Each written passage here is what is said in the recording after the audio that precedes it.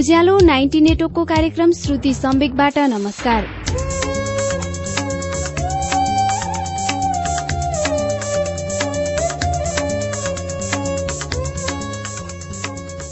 उज्यालो 90 नेटवर्कमा हरेक मंगलबार र शुक्रबार राति 9 बजेको नेपाल खबरपछि प्रस्तुत हुने कार्यक्रम श्रुति सम्वेकमा हामी वरिष्ठ साहित्यकारहरूको उत्कृष्ट गद्यहरू वाचन गर्छौं।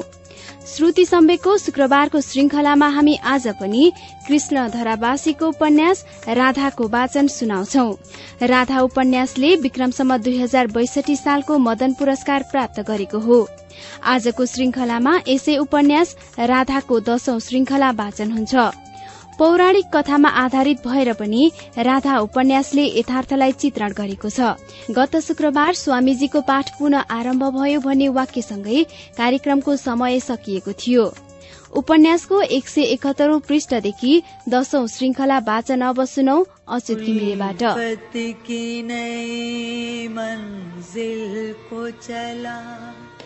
तू बाहें डाल के बाहों में दिल तोड़ने वाले देख के चल। मैले आफू तीर्थाटनमा निस्कने घोषणा गर्न साथ आगो जस्तै फैलियो त्यो समाचार ब्रजभरि। मलाई भेट्न आउनेहरूको भीड़ लाग्न थाल्यो। कोही मलाई यस्तो कलिलो उमेरमा किन तीर्थाटनमा जानु, बरु अहिले विवाह गर्नु, घरजम गर्नु र पछि बुढो भएपछि घुम्नु भन्थे। कोही भन्थे भन्नु जस्तो सजिलो हुँदैन तीर्थाटन, बडो कठिन यात्रा हुन्छ त्यो। बाटाघाटा अप्ठ्यारा हुन्छन्, वनजंगलमा हिंस्रक पशुहरूको भय हुन्छ, चोर डाकाहरूको त्यस्तै बिगबिगी। अझ तिमी जस्तै युवतीलाई त पाइलै पछि खतरा छ। तीर्थ भनेको दुर्गम र अनकन्टारमा हुन्छ। यत्रो लामो यात्रामा एक्लै किन निस्किन्छौ नानी? दिल तोड़ने वाले देख के चल, हम भी तो पड़े हैं। सबैले भनेका कुराहरू ध्यानपूर्वक सुने। अनुभवी अभिव्यक्तिहरू थिए ती। मेरो मन बेला बेला दुधारमा पनि पर्थ्यो। कोही आएर आमाप्रतिको आफ्नो कर्तव्य बोध गराउँथे, कोही छोरीको जीवनको महत्व बुझाउँथे।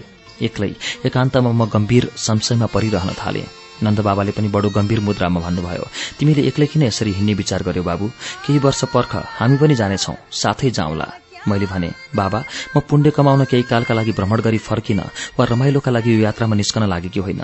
मैले त आफूलाई एउटी वैष्णवीको रूपमा धारण गरी जीवन नै परिवर्तन गर्ने निर्णय गरेकी छु। अब शुरू हुने मेरो यात्रा एउटा यायावरको हुनेछ। म संसार भ्रमण गरी ठाउँ ठाउँमा आफ्ना अनुभवहरू बताउँदै र अरूबाट ज्ञान लिँदै जीवनलाई बिताउने सोचमा छु बाबा। यो कुरा तिमीले कलावतीलाई भनेकी छेउ त? आमालाई थाहा छ मेरो निर्णय। उहाँले मलाई बिदा दिइसक्नु भएको छ। नन्दबाबा केही बोल्नु भएन, चुपचाप उठेर जानुभयो।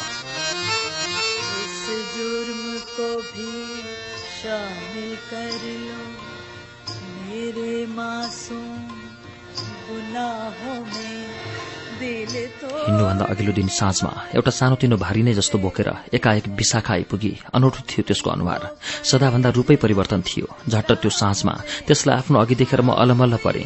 केही सोध्नै परेन मैले। देवता उत्रेको धामीले जस्तो फर्र भन्न थाली, म त आएँ राधा, तँसँगै जाने भएर आएँ। त कहाँ जान्छेस् मसँग? त जहाँ जान्छेस् म त्यहीँ जान्छु। छक्क परे म। सरसल्लाह छैन, केही छैन। ऊ त्यत्तिकै हाम फालेर आएकी थिए। अनौठो ढंगले मैले त्यसलाई कति बेरसम्म हेरिरहेँ। त्यसले भनी, के ठानेकी छेस् तैँले? त मात्र यत्र निर्णयहरू गर्न सक्छेस् र हिँड्छेस्? तैँले चाहिँ जे चिताए पनि हुनै पर्ने। म पनि त यो गाउँमा तेरै जस्तो पीर खपेर बसेकी छैन र?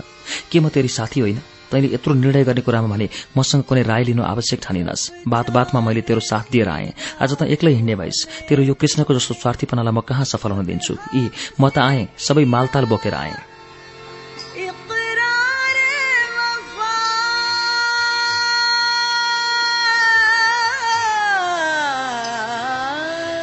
केही बोल्न सकिन म। त्यसको त्यो अभिव्यक्तिमा भावुकता, उत्तेजना र आत्मीयता सबै एकै ठाउँमा मिसिएको थियो। मैले उसका बारेमा धेरै पहिलादेखिकै सम्झेर ल्याएँ। वास्तवमा त्यो मेरा निम्ति हरेक क्षणकी निर्णयकी साथी थिए। तर यस निर्णयमा मैले उसको साथ लिएकी थिइन। मैले भने, विशाखा, यसरी भावुक भएर हुँदैन। हेर, मैले त्यो निर्णयमा पुग्नु अघि महिनौं सोचेँ, आमासँग सल्लाह गरेँ। तर त अनायासै भावुक भएकी छेस्। भावनामा बगेर यस्तो यात्रामा निस्कनु हुँदैन। मैले त जीवन नै यसै यात्राका लागि सुम्पिएकी हुँ। म त फेरि फर्केर यहाँ आउँछु आउँदिन कुनै टुङ्गो छैन। त मसँग कहाँसम्म जान्छेस् भन् त? मैले पनि निर्णय गरिसकेँ। मैले घरमा सबैलाई यो भनेरै हिँडेकी, विशाखाले भनी। के उनीहरू सबैले तँलाई बिदा दिने भए त कसरी दिन्छन् बिदाई? उनीहरू त मलाई एउटा बुढो मान्छेसँग विवाह गराइदिएर मुक्ति लिन खोजिरहेका छन्। काकीको अलिक टाढाको नाता पर्ने एउटा स्वास्नी पिराहा बुढोसँग मेरो विवाहको कुरा चलिरहेको छ। मैले कति नै असहमति जनाउँदा पनि उहाँहरू मेरो कुरा सुन्न चाहनुहुन्न। उहाँहरूको मर्ने बेला हुन लाग्यो रे। उहाँहरू मर्नु अघि नै मैले चाहिँ त्यो बुढासँग मर्नु अरे, त्यस्तासँग बिहे गरेर जीवनभरि रुनुभन्दा त बरु तँसँगै साधुनी भएर जीवन बिताउनु राम्रो देखेँ मैले। यी म त आएँ राधा।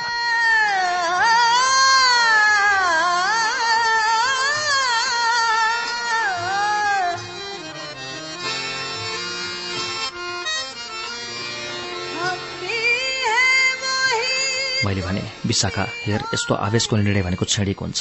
विषयको प्रभावभरि मात्र यस्ता निर्णयहरू सक्रिय हुन्छन्। अलिक पछि त आफैलाई पश्चाताप पनि लाग्छ आफ्नै सोचहरूमाथि।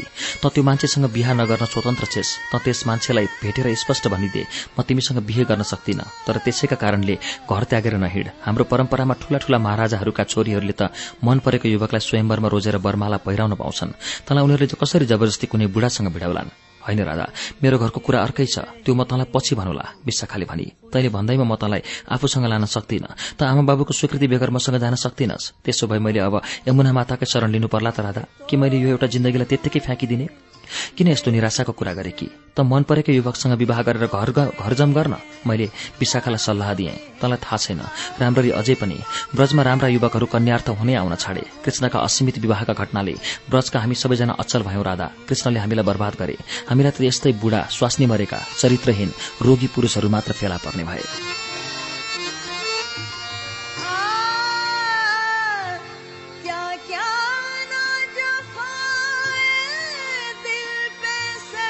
साह्रै नमिठो लाग्यो। विशाखाको दशा देखेर आँखा भरिएर आयो। छोरीको यो शरीरदेखि नै विरक्त लाग्यो। यसो हेर्छु आफैलाई, कति राम्रा छन् हातगोडा, सलक्क सलक्क परेका औंलाहरू, पोटिला लामा पाखुरा, मिलेको छ सबै जिउडाल। अप्ठ्यारै भए पनि रहर लाग्दा र आकर्षक स्तनहरू आफैलाई गर्व लाग्छ।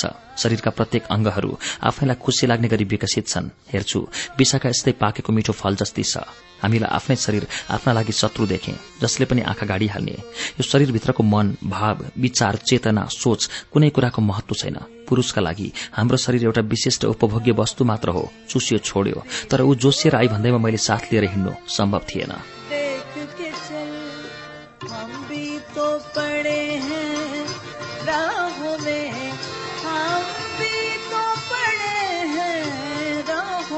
धेरै सम्झाएँ मैले उसलाई। आमाले पनि सम्झाउनु भयो, तर उसको म प्रतिको भक्ति भावना दर्शाउँदै नगइ नसक्ने जिद्दी त्यागिन। सबैभन्दा अप्ठ्यारो कुरा गर्दै उसले भनी, ठिकै छ, राधाले मलाई साथै लान्न भने पनि अब म ब्रजमा बस्दिन। मैले निर्णय गरिसकेँ। यसो भन्दा त्यसको अनुहार अपरिचितको जस्तो भयो। मैले अनुमान गरेँ ऊ के भन्न चाहन्थे।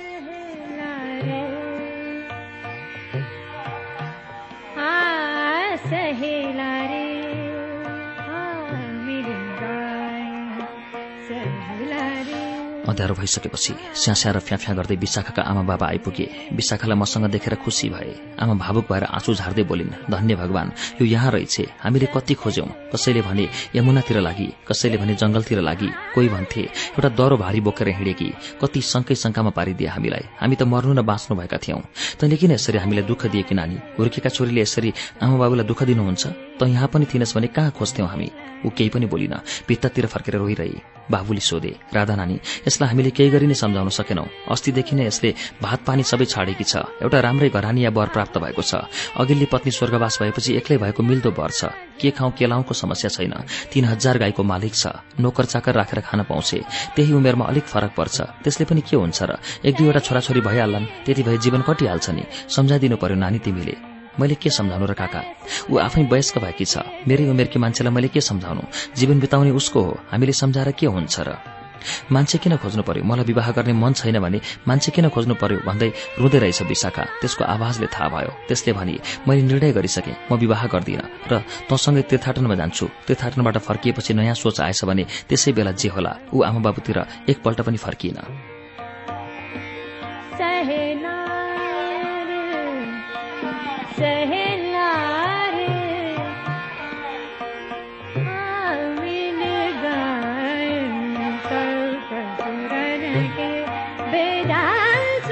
मैले उसको आमा बाबुलाई सम्झाउँदै भने, काका काकी, तपाईहरू अब विशाखालाई उसको इच्छा विरुद्ध विवाह गर्न कर नगर्नुहोस्। उसले मन नपराएको युवकसँग घरबाट पन्छाउने काम किन गर्नु? आफूसँग हुन्जेल राजकुमारीलाई जस्तो माया गर्दै हुर्काउने अनि हुर्किएपछि दासीलाई जस्तो किन मेल्काउने? त्यसको भोलिको त्यति लामो जीवनलाई अनिश्चित कालो भविष्यतिर फाल्दा उसको राय र इच्छालाई साथ लिएन भने भोलि त्यसले त्यो एक्लो यात्रा कसरी तय गर्ली? विशाखा उठेर बाहिर गई। मैले काकीतिर हेरेर भने, काकी, तपाईँ आइमाई हो, तपाईँले आइमाईको मनलाई बुझ्नु पर्दैन? यस्ती राम्री छोरी त्यस्ता अर्धलाई किन दिनु? उमेरको यत्रो ठूलो फरकमा जीवन के सुखी बन्ला त? लोग्ने स्वास्नीको सम्बन्ध खाना लाउन पुग्नु र जसै तसै 1-2 बच्चा जन्माउनु मात्रै हो र? यो कुरा कम्तीमा तपाईँले बुझ्नु पर्थ्यो। विशाखा साह्रै रिसाएकी छ, उसले कुनै पनि अनर्थ गर्न सक्छ। तपाईँहरूलाई छोरीको माया छ भने बरु केही काल मसँग पठाइदिनुहोस्। बाटाभरि सम्झाएर त्यसलाई म घर फर्काइदिन्छु, तर विवाह उसको राजी खुसी बेगर कसैसँग नगरिदिनु होला।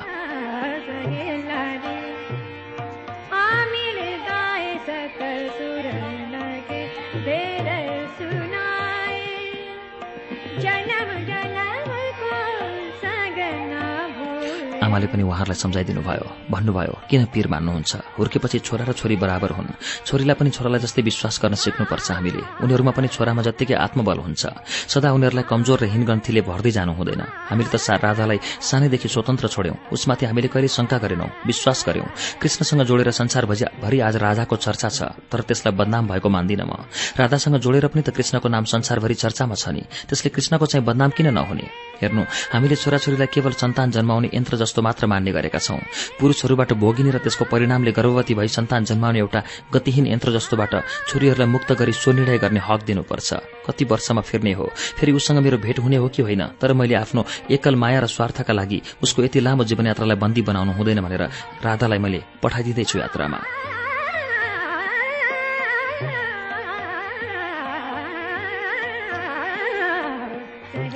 आमाका कुरा सुनेर तिनीहरू धेरै बेर मौन रहे। अन्त्यमा छोरीलाई मेरो जिम्मा लगाएर रुँदै रुँदै निस्के। जाने बेलामा छोरीलाई अंगालो हालेर आमा धेरै बेर रोइरहिन्, एक शब्द पनि बोलिनन्। विशाखाले पनि आफूलाई आमाकै शरीरमा विलय गराउन चाहिँ अंगालो हालिरही धेरै बेर। काका अलिक परतिर कुनातिर फर्केर घरिघरि आँसु पुछिरहेका थिए।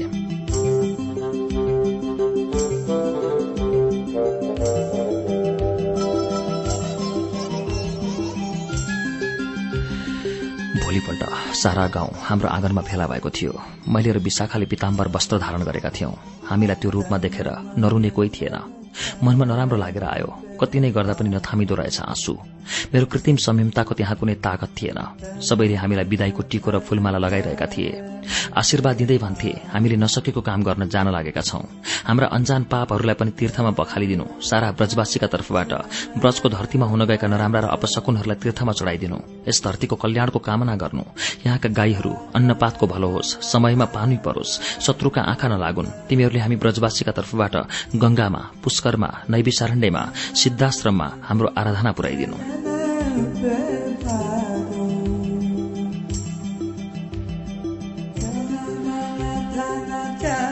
शुभकामना दिने, आशीर्वाद दिने, अर्ती दिने, सबैका कुरालाई शिरोधार्य गर्दै यात्राको शुभ मुहूर्तमा हामीले पाइला उचाल्यौं। हाम्रा पछि पछि सारा ब्रजको ताती छुटेको थियो।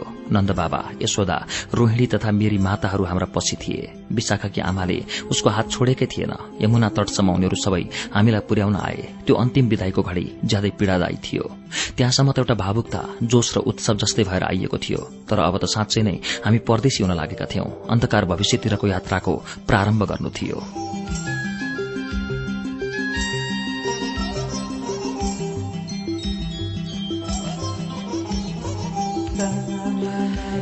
यमुना पारी पुगेर हेर्यौं। ब्रजपट्टीको किनारमा सयौं मानिसहरू हामीलाई हात हल्लाएर विदा गरिरहेका थिए। ती भीड़मा सबैको आकार, अनुहार, उचाइ एकै भएको थियो। तिनीहरू सबै एकै ठाउँमा मिसिएका थिए। अब त्यहाँ आमा, नन्द, यशोदा कोही पनि छुटिएका थिएनन्। सारा मानिसहरू एउटा समूह र भीड़मा एकाकार भएका थिए। यमुनालाई पछि छोड्दै जति जति अघि बढ़िरहेका थियौं, मनमा वियोगले झन्झन ग्रस्त गर्दै थियो। जन्मेदेखि यत्रो उमेरसम्म ब्रजभन्दा टाढा गइएकै कहाँ थियो र? एकपल्ट कंसलाई भेट्न मथुरा जानु बाहेक मैले ब्रज बाहिरको संसार देखेकै थिइनँ। बिचरा विशाखाले पहिलोपल्ट यमुना तरेकी थिए। घरिघरि ऊ पछि फर्केर हेर्थी, आँखा पुछिरहन्थी। त्यसलाई आफ्नो गाउँ र आफन्तहरूको साह्रै माया लागेको थियो। मुखले केही नभने पनि उसको मनस्थिति बुझ्न मलाई कुनै गाह्रो थिएन।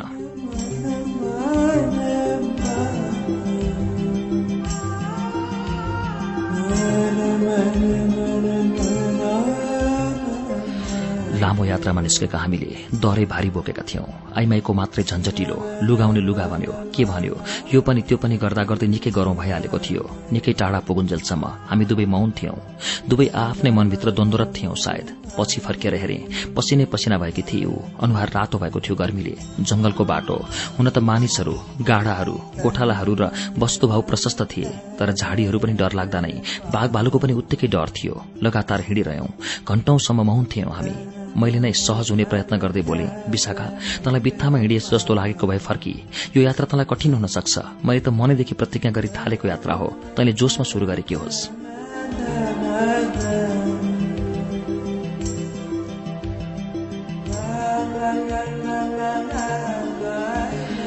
उसले एकछिनसम्म मलाई हेरिरहेर भनी, के ममा तँमा जतिको धैर्य र प्रतिबद्धता छैन जस्तो लाग्छ राधा? म पनि त जत्तिकै आँटले आएकी छु। साँच्चै भनेको मलाई पनि यो सांसारिकतासँग मोह भंग भएको छ।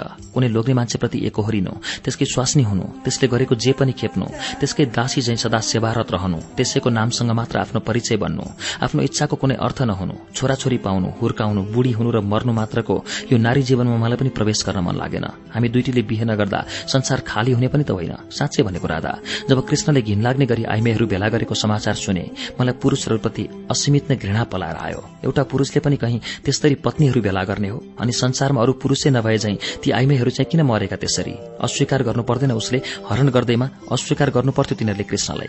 अनेकौं पत्नीयुक्त पुरूषलाई फेरि किन पति स्वीकार्नु? पति भनेको पनि त पत्नीव्रता हुनु पर्दैन र?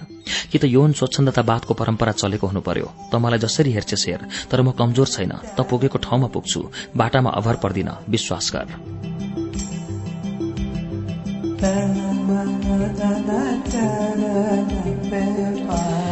विशाखाका कुरा साह्रै डरा थिए। वास्तवमा त्यसलाई कृष्णको विवाहको समाचारले गहिरो मानसिक आघात परेको रहेछ। त्यसलाई विवाह भन्ने शब्दै घृणात्मक लाग्न थालेछ। मैले भने, तँलाई जाँचेकी मात्र मैले, होच्याएकी नसम्झी विशाखा। वास्तवमा यत्रो अनकन्टार यात्रामा मलाई पनि त एउटा साथीको खाँचो थियो। मैले कसैलाई भन्न सकेकी थिइनँ। त आफै आइस, मनमनमा म कति खुशी छु होला, तै आफै भन्। हामी त्यसपछि यस्तै अनेक दुःख सुखका कुरा गर्दै हिँडिरह्यौं। अपराह्नतिर एउटा तलाउमा हातखुट्टा धोएर छेउमा बसेर चिउरा र कुराउनी खाजा खायौं। विशाखा अब अलिक उज्याली देखेकी थिए। त्यसले बिस्तारै घरलाई बिर्सिएर यात्रालाई स्वीकार्न थालेकी थिए।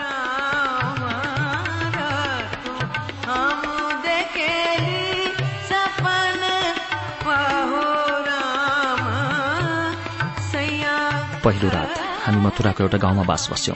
मलाई मेरो यात्राको प्रारम्भ मथुराबाटै गर्न मन लागेको थियो। मथुरासँग गहिरो आकर्षण थियो। मैले जीवनमा पहिलोपल्ट ब्रज बाहिर गरेको यात्रा नै मथुरा थियो, अर्थात् मैले देखेको टाढा भन्नु नै मथुरा थियो। बाटोमा हामीले केही गाउँलेहरूलाई सोध्यौं, कृष्ण र कंसका सेनाका बीच युद्ध हुँदा मारिएका सुशीलाहरूको घटनास्थल कहाँ हो? निकै सोधखोज गर्दै जाँदा एउटा जंगलको छेउमा भेटियो त्यो घर। तर अब त्यो घर निर्जन थियो। यसै पनि त्यत्रा मान्छे मारिएपछि त्यस घरलाई गाउँलेहरूले अपशगुन ठानेका रहेछन्। त्यसमा पनि घरधनीहरू समेत मारिएका हुँदा त्यसका हकवाला नभएको एउटा बाँचेको 12 वर्षको बालक कृष्णकै संरक्षणमा द्वारिका पुगेको रहेछ।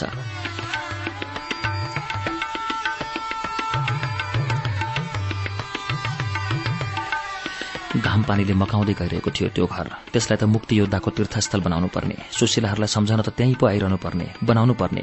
तर खोलो तरे लौरो बिर्सिएको अवस्था देखेँ मैले। कृष्णले आफ्नो स्वार्थ पूरा भएपछि पछि फर्किन जानेकै छैनन्। अघि जान मात्र सिकेका तिनले आफ्नो विगतलाई कहिले फर्केर हेरेनन्। ब्रजलाई त नसम्झनेले यो सुशीला वधस्थललाई कसरी सम्झनु?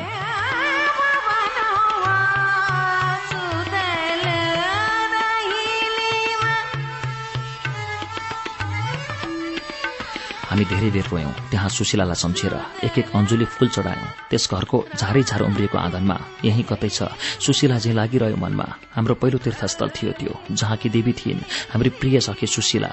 मेरो जीवनमा त उसको कति गहिरो भूमिका छ कति, तर युद्धमा जिती उसले। कृष्णलाई कहिले उचाल्न नसक्ने भारी बोकाई उसले। हामी त्यही घरमा बस्यौं केही दिन जति। त्यसको वरिपरि सफा सुग्घर बनायौं। आँगनको सारा झार जंगल फाल्यौं।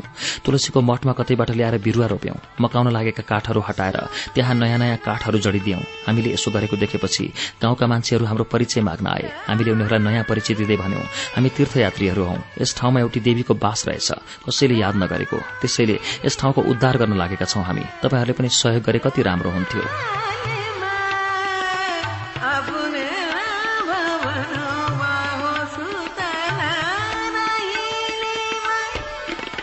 हाम्रा कुराले तिनीहरू खुसी भए। त्यहाँ उपस्थित मध्ये एउटी श्रावणी नामकी महिलाले उठेर हाम्रो कुराको मुक्त कण्ठले स्वागत गर्दै भनिन्, ठिक भन्नुभयो, हामी यस ठाउँलाई नारी मुक्तिको प्रतीकका रूपमा स्थापना गर्छौं। नारीमाथिको सबै प्रकारका अन्यायहरूको छलफलको केन्द्र बनाउँछौं। हे देवीहरू, तपाईहरू जो र जहाँबाट आएको भए पनि हाम्रो आदरणीय हुनुहुन्छ। तपाईहरूको जय होस्।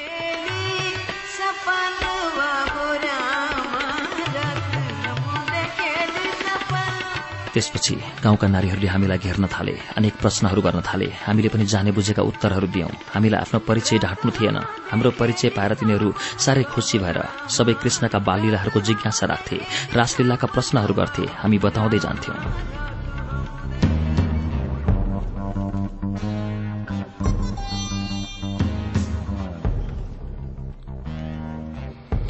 महिनौसम्म त्यहीँ बस्यौं हामी। टाढा टाढासम्म पनि हाम्रो त्यहाँको उपस्थितिको हल्ला चलेछ। टाढा टाढादेखि मानिसहरूको घुइँचो लाग्न थाल्यो। खास गरी हामी दिनमा एकपल्ट प्रवचन दिन्थ्यौं। हाम्रो प्रवचनले तिनीहरू मग्न हुन्थे। पुरूषहरूभन्दा नारीहरूको भीड़ ज्यादा थियो। नारीहरूका समस्या र अवचेतनाका चर्चाहरूले तिनीहरूलाई छुँदो रहेछ। झण्डै 4 महिना जस्तो हामी त्यहाँ बस्यौं। बस्दा बस्दै हामीलाई त्यो ठाउँ रमाइलो लाग्न थालेको थियो। मान सम्मान गर्ने मानिसहरू पाएर होला, झण्डै त्यहीँ पो रमाउन लागिसकेका। एक रात के भएर हो म राम्ररी निदाउनै सकिन। आमाको साह्रै सम्झना आयो। ब्रजका एक एक कुराहरू सम्झना आए। यो कमलो मन फर्कौं कि जस्तो पनि हुन थाल्यो। ब्रजबाट खासै टाढा थिएनौं पनि हामी यहाँ छौं भन्ने कुरा ब्रजसम्म पनि हल्ला पुगिसकेको थियो।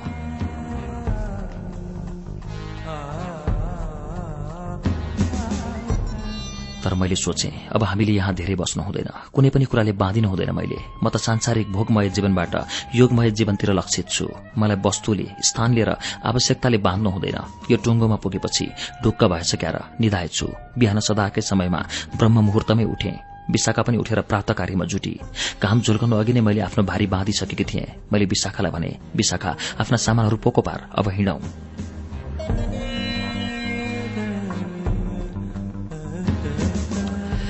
एकाएक मेरो यस्तो कुरा सुनेर त्यो ट्वाल्ल परी। मैले भने, हामी त तीर्थाटनमा हिँडेका यात्रु हौं। एकै ठाउँमा घर बनाएर बस्ने गृहस्थ कहाँ हौं र? हामीले आफ्नो लक्ष्य बिर्सन लागेछौं विशाखा। यहाँ अझै बस्यौं भने यस गाउँको मायाले हामीलाई नराम्रो गरी बाँध्छ। यसै गरी बस्ने भए त योभन्दा ब्रज नै हामीलाई प्रशस्त थियो नि। ऊ केही पनि बोलिन। हतार हतार आफ्नो सामान पोको पारेर पछि लागि। मेरी उज्यालोमै हामीले त्यो घरलाई छोड्यौं। बाटोमा विशाखाले भने, हामीलाई नदेखेर तिनीहरू छक्क पर्छन् होला।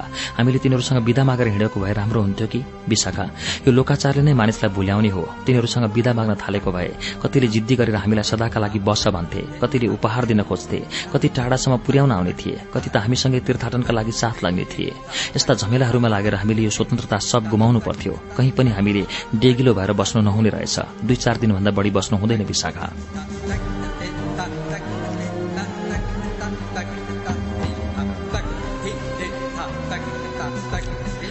लगातार 4 दिनसम्म हिँडिरह्यौं। कहीं गाउँ आउँथ्यो, कहीं जंगल, कहीं नदी। बाटामा मानिसहरू भेट हुन्थे। कसैसँग बोलिन्थ्यो, कसैसँग मतलब गरिँदैनथ्यो। धेरै जसो चाहिँ व्यापारीसँग भेट भयो हाम्रो। व्यापारीहरूको लस्करमा लाग्दा हामीलाई यात्रा गर्न सजिलो पनि भयो।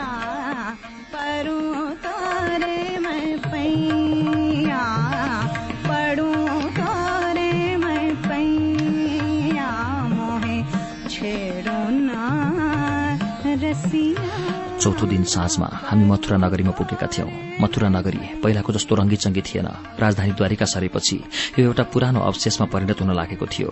ठूला ठूला दरबारहरूमा घर रोग्नेहरू मात्र बसेका थिए। राजपरिवारका सबै मान्छेहरू द्वारिका पुगेका थिए। तैपनि पुरानो नगरको सुरक्षाका लागि सेनाहरू राखिएकै रहेछन्। साँझमा हामीले एउटा नगर अतिथि गृहमा विश्राम गर्यौं। त्यहाँ पहिलेदेखि बसिरहेका केही मानिसहरूसँग परिचय भयो। तिनीहरू ऊनको व्यापार गर्ने व्यापारीहरू रहेछन्, हिमालय खण्डतिरबाट आएका। हिम्मत खण्डका बारेमा तिनीहरूबाट धेरै कुरा ज्ञान भयो। मुक्तिनाथ, मानसरोवर, नागदह, सालग्राम, दन्तकाली, बराहा क्षेत्र आदि तीर्थस्थलका बारेमा सुनेर मन प्रसन्न भयो। तीर्थाटनमा हिँडेका हामीलाई तिनीहरूले लाने भए सँगै लैजाने आश्वासन पनि दिए। तर अहिले नै उत्तरतिर लाग्ने मेरो विचार थिएन।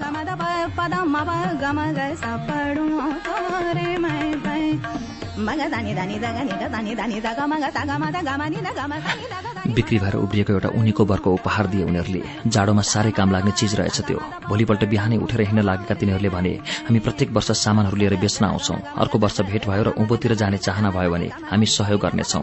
साह्रै सरिँदै लाग्यो हिमालय खण्डका मानिसहरू। राति मैले विशाखालाई भोलिको कार्यक्रम बताएकी थिएँ। बिहान उठेर हामी नगरको भ्रमण गर्नेछौं। मथुरामा हामी कृष्णको जन्म भएको ठाउँ, कंसको वध भएको ठाउँ र देवकी वसुदेव बन्दी भएको ठाउँ हेर्न हेर्नेछौं यी तीनै ठाउँहरू मानव सभ्यताको इतिहासका महत्वपूर्ण तीर्थ हुनेछन्। भविष्यमा पछि कुनै कालका मानिसहरूले यी स्थानहरूको श्रद्धाले पूजा गर्नेछन्।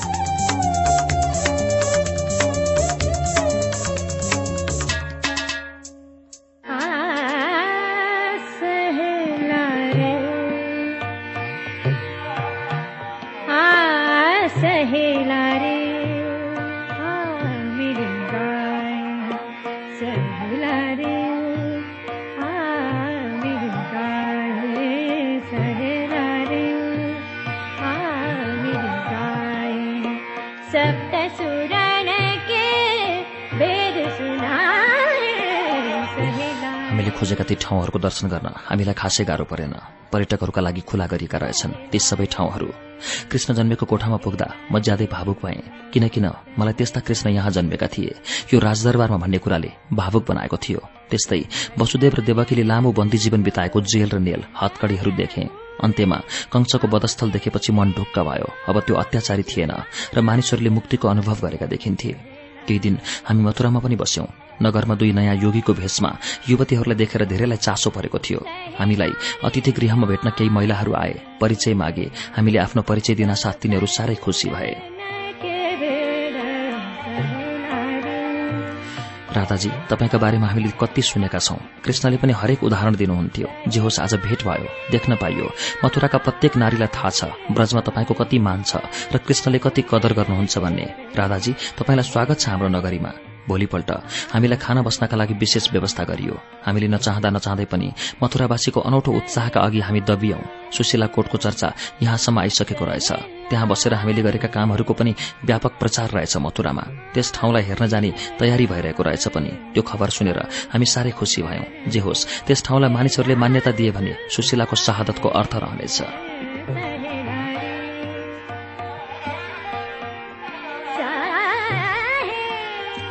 हामीलाई हेर्न र हाम्रा कुरा सुन्न प्रशस्त मानिसहरू भेला भए। उनीहरूले सोधेका प्रश्नहरूको जवाफ दिँदै र आफूलाई लागेका बुझेका कुराहरू बताउँदै झण्डै एक साता बितिसकेको थियो हाम्रो। जति दिन बित्दै थियो त्यति मानिसहरूको भीड़ बढ़िरहेको थियो। हामी त्यहाँ आउनुका पछि गाउँ-गाउँमा नयाँ अनेक खाले कथाहरू मौखिक रूपमा विस्तार हुँदै थिए। कसैले हामीलाई चमत्कारी बनाएका थिए, कसैले साधुनी, कसैले भविष्यवक्ता, कसैले वैद्य। हामीमा नभएका विशेषताहरू जताततै व्याप्त हुँदै थिए। सुशीला कोटमा जस्तो हामीलाई धेरै दिन बस्नु थिएन। त्यहाँ जति धेरै बस्थ्यौं त्यति नै हामी फस्थ्यौं पनि, किनकि हाम्रो अधिव्याख्या भएर हाम्रो दर्शन गर्न आउनेको ताती दिनदिनै बढ़िरहेको थियो।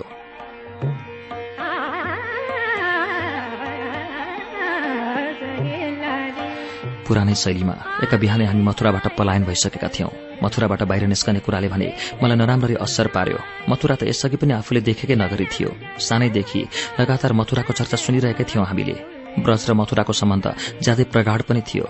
मथुराबाट पनि हिँडेपछि भने अब आफ्नो परिचित क्षेत्रबाट टाढा हुँदै थियौं हामी। अब चाहिँ बिल्कुलै अपरिचित संसारतिर बढ़िरहेको थियो हाम्रो यात्रा।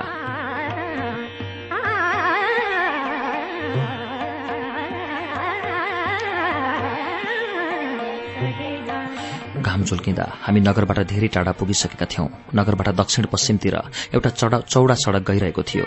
त्यसै सड़कलाई मूल लक्ष्य बनाई अघि बढ़िरह्यौं। बाक्लै यात्रीहरू भेटिन्थे। गोरु गाड़ीहरू, रथहरू, वस्तुका हन्जाहरू, व्यापारीका ताँतीहरू, दोहोरी लत्ता थिए सड़कभरि। बाटो कहिले जंगलतिर पस्थ्यो, कहिले गाउँतिर।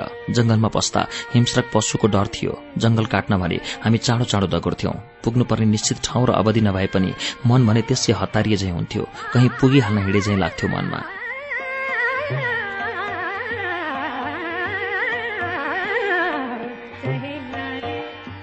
बेला बेला म विशाखाको अनुहार हेर्थें। त्यसमा थकान, दिगदारी र पराजयको भाव छ कि भनी, तर त्यो त दृढ निश्चय जस्ती देखिन्थे। झन्झन परिपक्व हुँदै थिए त्यो। हिँड्दा सोधी त्यसले, अब हामी कता जाँदैछौं? मलाई पनि थाहा छैन विशाखा, अब हामी कता जाँदैछौं र कहाँ पुग्नेछौं। यति हो, अहिले हामी कतै गइरहेका छौं।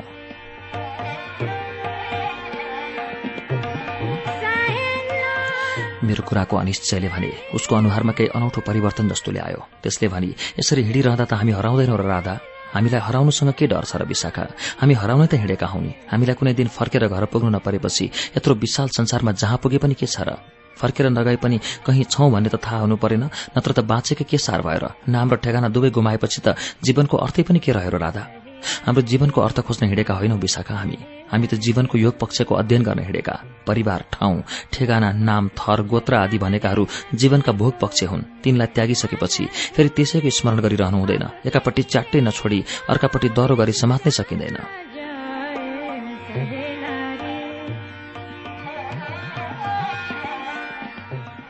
मेरो कुरा बुझेर हो कि नबुझेर हो, विशाखा चुप लागि। तर अहिले त्यसको अनुहार चिन्तित थियो। त्यसलाई बिरानो संसारको डरले थिच्दै थियो। कता कता त्यसले यो यात्रामा निस्कनु गल्ती भए चाहिँ अनुभव गरेको महसुस गरे। यसले अन्तिमसम्म मलाई साथ देली भन्ने सुरुदेखि नै लागेको थिएन। त्यसको सानो झलक देखिँदै थियो उसको अनुहारमा।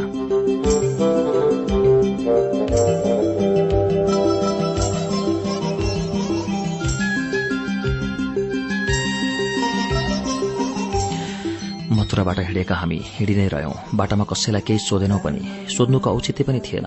ताकेर कहीँ पुग्न हिँडेको भए पो बाटो सोध्नु, दूरी सोध्नु, समय सोध्नु। धेरैजसो यात्रा जंगलको किनार र नदी तट पर्थ्यो। पातला बस्तीहरू भेटिन्थे बाटामा। कुनै अनुभव नभएका हामीले कति दिन त एकान्त जंगल किनारका रूखका फेदहरूमा पनि बितायौं। आफूसँग बोकेको खर्च र खाने सामानहरू समाप्त भइसकेको थियो। अब हामी पूर्ण रूपमा सन्यासी बनिसकेका थियौं। अब हाम्रो आहारको व्यवस्था भिक्षाटनबाट मात्र सम्भव थियो। यात्राक्रममा भेटिने पातला बस्तीहरूमा भिक्षाटन गर्दै जो मिल्छ सो खाँदै अघि बढ्दै गइरहेका थियौं।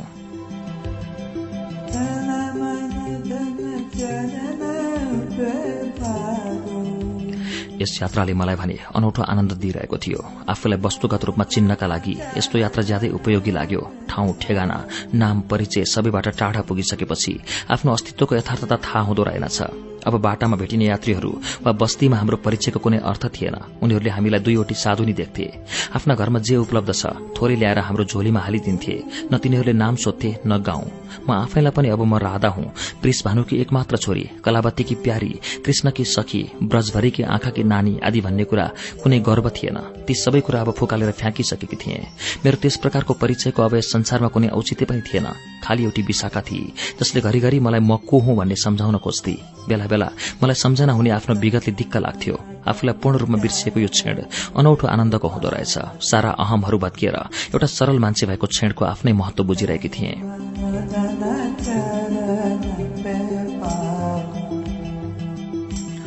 आफ्नो प्रभाव क्षेत्रबाट टाढा नपुगिकन मान्छेले आफ्नो वस्तुताको मूल्यबोध पनि गर्न नसक्दो रहेछ।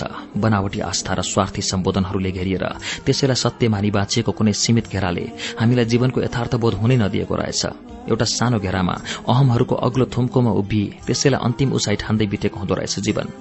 अरूले आफूलाई दिएको नाम, परिचय, ठेगाना र पढ़ाएका उद्देश्य, लक्ष्य, कर्तव्य, जिम्मेदारीहरू सबैको कसिलो बन्धनले हामीलाई आफ्नो पहिचान आफैबाट खोसेर लगेको हुँदो रहेछ।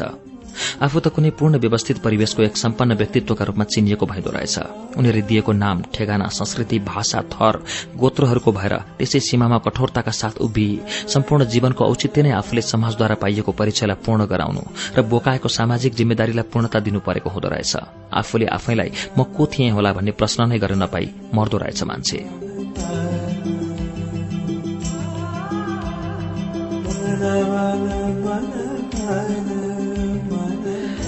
जीवनलाई साँच्चै नजिकबाट बुझ्नका लागि आफ्ना सारा अहमहरूबाट बस्यर्जित भएर भ्रमणमा निस्कनु पर्ने रहेछ। बिल्कुलै अपरिचित संसारमा आफ्ना सारा परिचयहरू गुमाएर।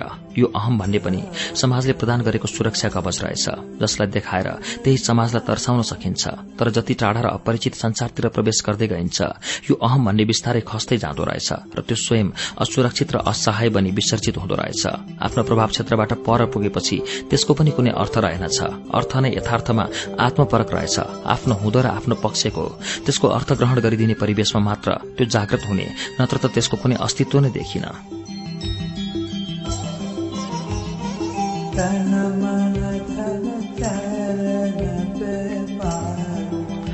कस्तो अनौठो रमाइलो लाग्यो मलाई जब मैले आफूलाई बुझेँ। मैले त आफूलाई अरू के पनि बुझेँ भने म त ब्रजले उसको अनुसार तयार गरिएको एक उपकरण पो रहेछु। मैले हेर्ने दृष्टि, बोल्ने भाषा, हिँड्ने शैली, खाने परिकार, मन पर्दो नपर्दो वातावरण यी सबै कुरा मेरा आफ्ना होइन रहेछन्, ब्रजवादी रहेछन्। ब्रजले दिएको उपहार, विश्वासहरूका अनौठा र डरलाग्दा पर्दाभित्र सुरक्षित गरिएका हामी यात्राभरि पनि यो ठिक यो बेठिक यसो गर्नुहुन्छ र हुँदैनमा अल्मलिरहेका हुन्थ्यौं। हामीले कति कुराहरू त्याग्यौं तर त्यसले हामीलाई केही फरक परेन। नयाँ पनि नभेटिएको र पुरानो पनि नत्यागिएको रित्तो हुँदै थियौं हामी। यस कुराको असर भने विशाखामा अझै पनि थियो। कतिपय कुरामा ऊ प्रश्न गर्थे, जब म उसलाई उत्तर दिन्थे बिचरा नाजवाफ बन्थे।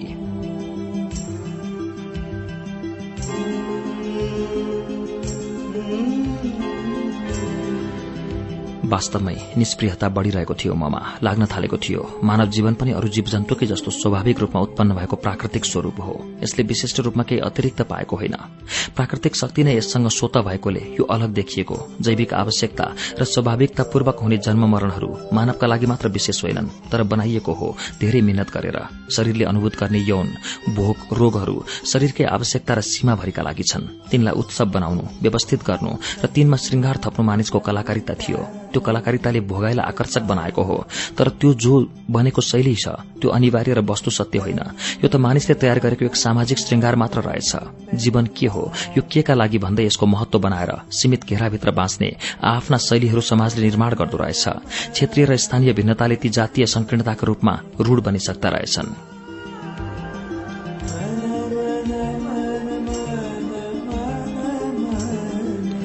यात्राले मलाई सबै पूर्वाग्रहबाट मुक्त दिइरहेको थियो। मलाई आफूलाई चिन्न सहयोग गरिरहेको थियो। जंगलहरू, गाउँहरू, निर्जन फाँटहरू, नदी तटहरू पार गर्दै हिँडिरह्यौं। यात्राले थाकेको बेला कुनै गाउँमा 2-4 दिन बस्थ्यौं पनि गाउँलेहरूले हामीलाई आदर सत्कार गर्थे।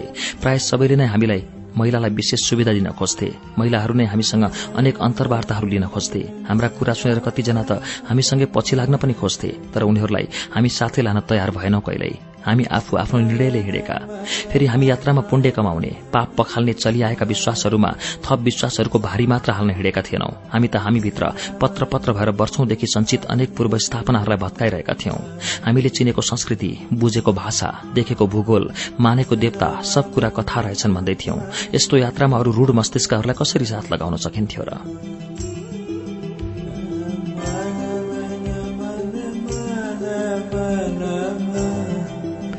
विशाखाले पनि बिस्तारै यो यात्रालाई स्वीकार गर्दै थिए। त्यसै पनि जीवनलाई उसकै ढंगले केही बुझ्न लागे झैं गर्दै थिए। उसको बोधलाई मैले चलाइन, किनकि उसले बुझ्नु भनेको उसैले बुझ्नु मात्र थियो। मैले बुझेकै उसले बुझेको कहाँ हुनु। त्यसैले हामी दुई पनि अब नितान्त एक्लै हुँदै थियौं। यो नितान्त एक्लोपनाले दिने आनन्द अनौठो रहेछ। कसैको कुनै भारीले, उपकारको दायित्वले नथिचिएको क्षण साह्रै नै रमाइलो र शान्त हुँदो रहेछ।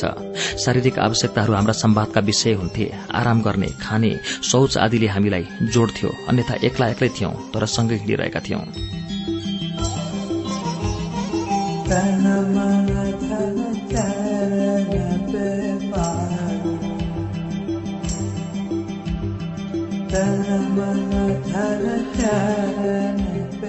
महिनौं हिँडिसकेका थियौं हामी। ब्रजबाट कति टाढा छौं भन्ने पनि थाहा थिएन हामीलाई। अवधिको पनि ज्ञान हराएको थियो। शुक्ल पक्ष अमावस्या बाहेक महिना, गते र बारहरू पनि हामीले बिर्सिसकेका थियौं। नयाँ ठाउँमा स्थानीय भाषाहरूका कारण हाम्रो अरू मानिसहरूसँग संवाद पनि हुन सक्दैनथ्यो। अनौठो जनजातिसँग भेट हुँदै गयो हाम्रो। तिनीहरूका बस्ने घरहरू, पोसाक, पेशा आदिको अध्ययन गर्दै अघि बढ़िरह्यौं। दुःख र समस्याबाट कोही मुक्त थिएन। उनीहरू बीचको सबैभन्दा ठूलो समस्या भनेकै एउटा जनजातिले अर्कोमाथि आक्रमण गरी लुटपाट गर्ने र आफ्नो कब्जामा पार्ने रहेछ। आपसी झगडामा मरिरहनुपर्ने हुनाले युवकहरूको संख्या कम र युवती तथा महिलाहरूको संख्या बढ़ी देखिन्थ्यो। राम्रा युवती तथा विधवाहरूलाई अर्को जातीय पुरूषहरूले अपहरण गरेर लैजाने डरलाग्दो परम्परा रहेछ। हामीलाई त्यसरी स्वतन्त्र हिँडिरहेको देख्ने कति नारीहरू इशाराले हामीलाई खतराको संकेत गर्थे।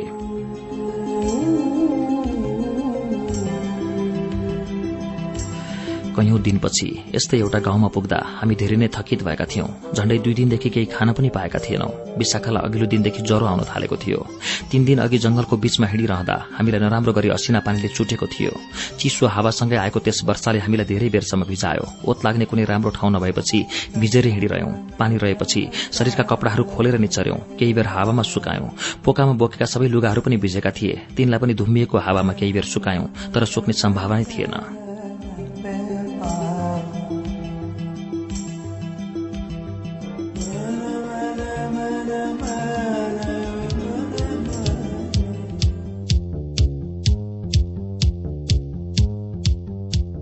आज श्रुति सम्वेकमा हामीले कृष्ण धरावासीको उपन्यास राधाको 10औं श्रृंखला सुन्यौं।